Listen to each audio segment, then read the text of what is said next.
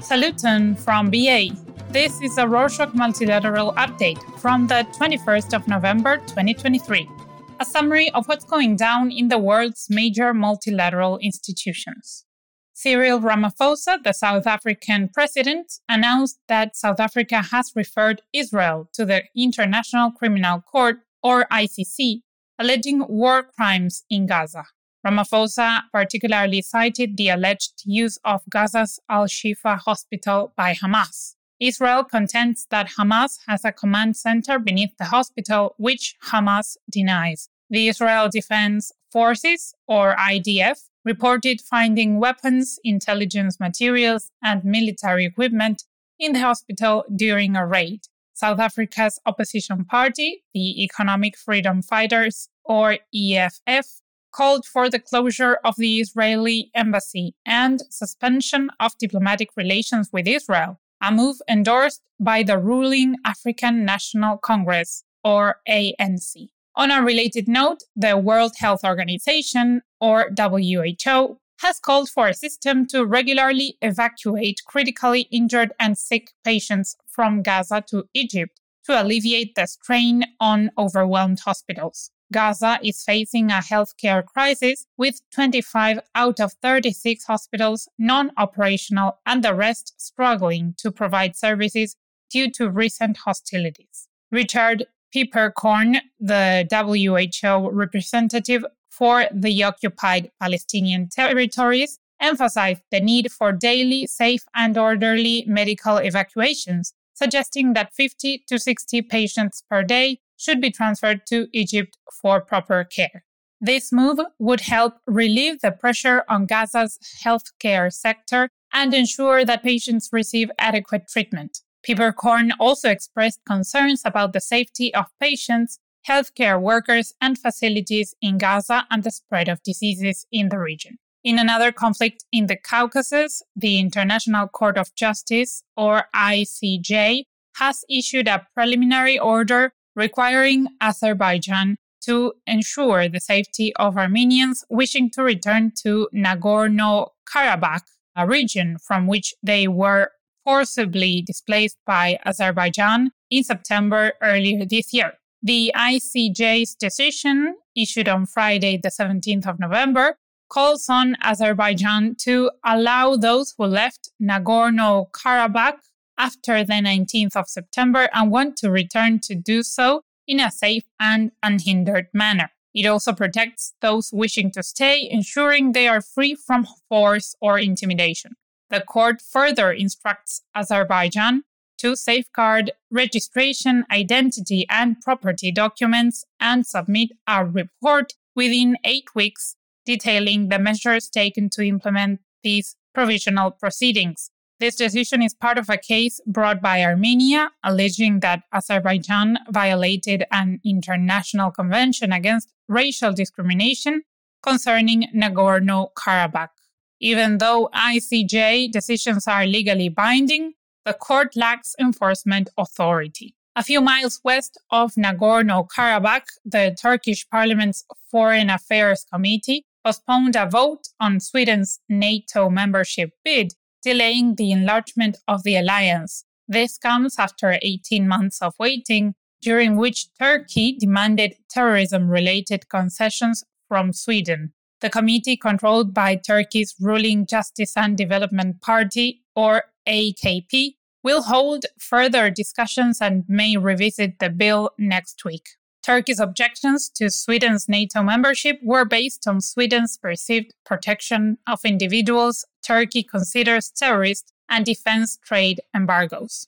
While Hungary has also not ratified Sweden's NATO membership, Turkey is regarded as the main obstacle to Sweden's accession to the alliance, particularly concerning its role in bolstering defenses in the Baltic Sea region.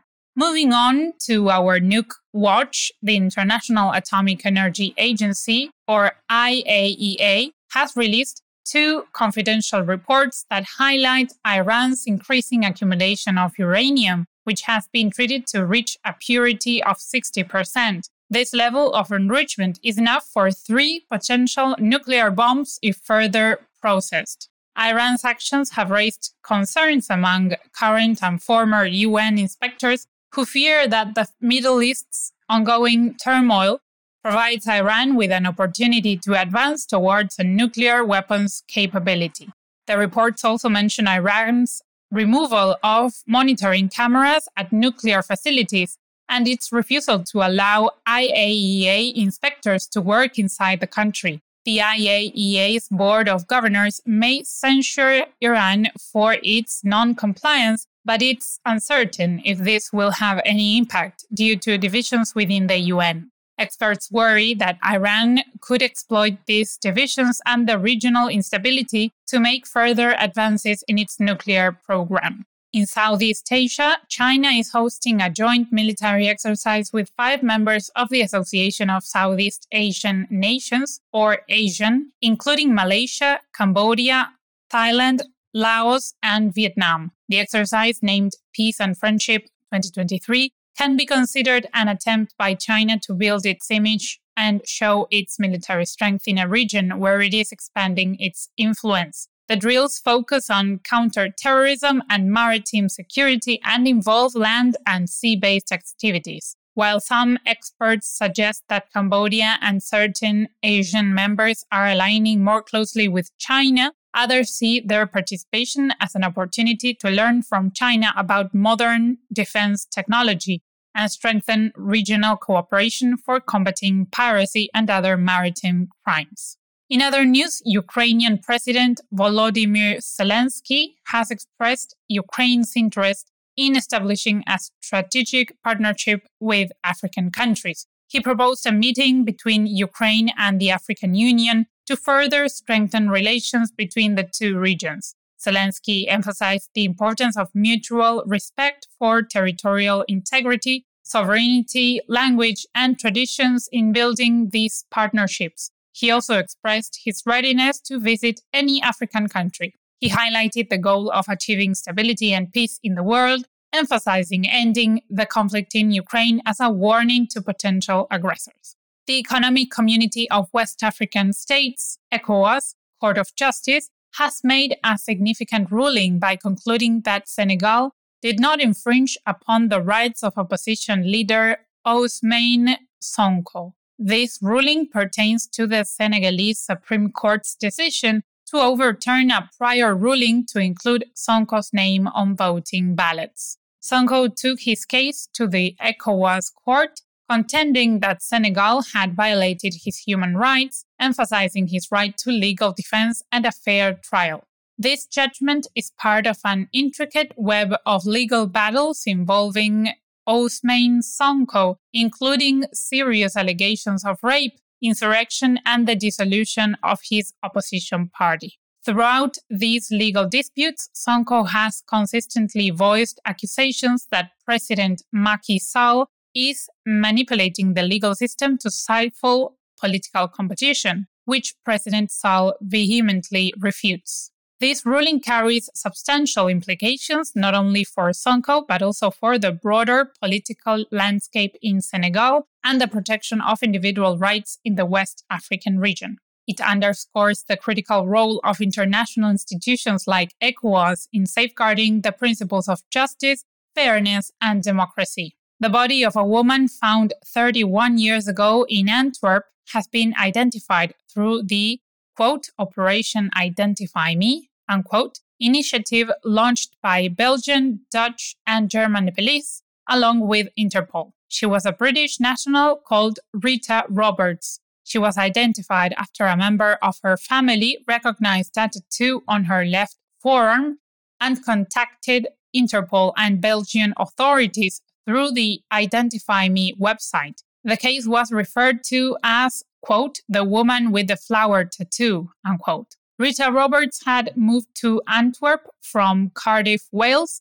in February 1992 and last communicated with her family in May. The collaboration between authorities from different countries allowed her family to finally identify her, bringing some closure to a decades-old mystery. In the energy market, the International Energy Agency, or IEA, has revised its oil demand growth projections from 2023 and 2024, anticipating an increase in demand despite a slowdown in economic growth among major economies. The IEA cites strong U.S. shipments and record demand from China in September as factors supporting its increased forecast for 2023, projecting global demand to grow by 2.4 million barrels per day, or BPD, up from the previous estimate of 2.3 million BPD. For 2024, the IEA has boosted its oil demand growth prediction to